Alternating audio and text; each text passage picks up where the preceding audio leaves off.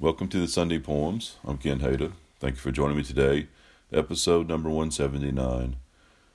Well, this morning I woke up and I thought about spring for some reason, and the poem of William Carlos Williams, Spring and All, came to mind as I gained consciousness from a deep sleep. So I think I'll read a couple poems, maybe two or three from William Carlos Williams on today's program. I'd like to start with the poem Spring and All. By the road to the contagious hospital, under the surge of the blue mottled clouds driven from the northeast, a cold wind. Beyond the waste of broad, muddy fields, brown with dried weeds, standing and fallen patches of standing water, the scattering of tall trees. All along the road, the reddish, purplish, forked, upstanding, twiggy stuff of bushes and small trees with dead, brown leaves under them, leafless vines. Lifeless in appearance, sluggish, dazed spring approaches. They enter the new world naked, cold, uncertain of all, save that they enter. All about them the cold, familiar wind. Now the grass, tomorrow the stiff curl of wild carrot leaf. One by one objects are defined. It quickens, clarity, outline of leaf. But now the stark dignity of entrance. Still the profound change has come upon them. Rooted, they grip down and begin to awaken. Spring and All. I think that kind of matches the topography and the flora and fauna of Oklahoma right now. So you see tufts of green grass and patches coming up everywhere, but it's still a lot of the dry yellow winter leftovers. It's an interesting time, this transition, and I love how this poem catches that new entrance.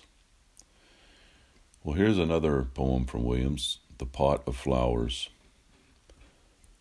Pink confused with white flowers, and flowers reversed, take and spill the shaded flame, darting it back into the lamp's horn. Petals aslant, darkened with mauve, red where in whirls petal lays its glow upon petal, round flame-green throats, petals radiant with transpiercing light, contending above the leaves, reaching up their modest green from the pot's rim, and there, wholly dark, the pot gray with rough moss.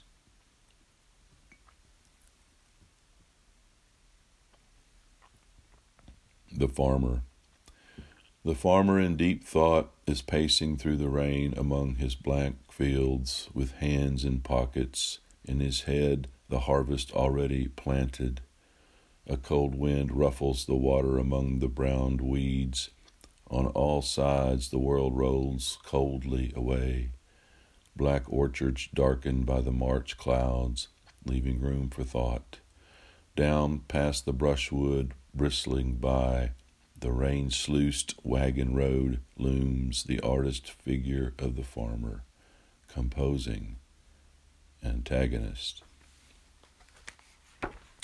That's three from William Carlos Williams. I'm reading from his selected poems, The New Directions, copy from 1985.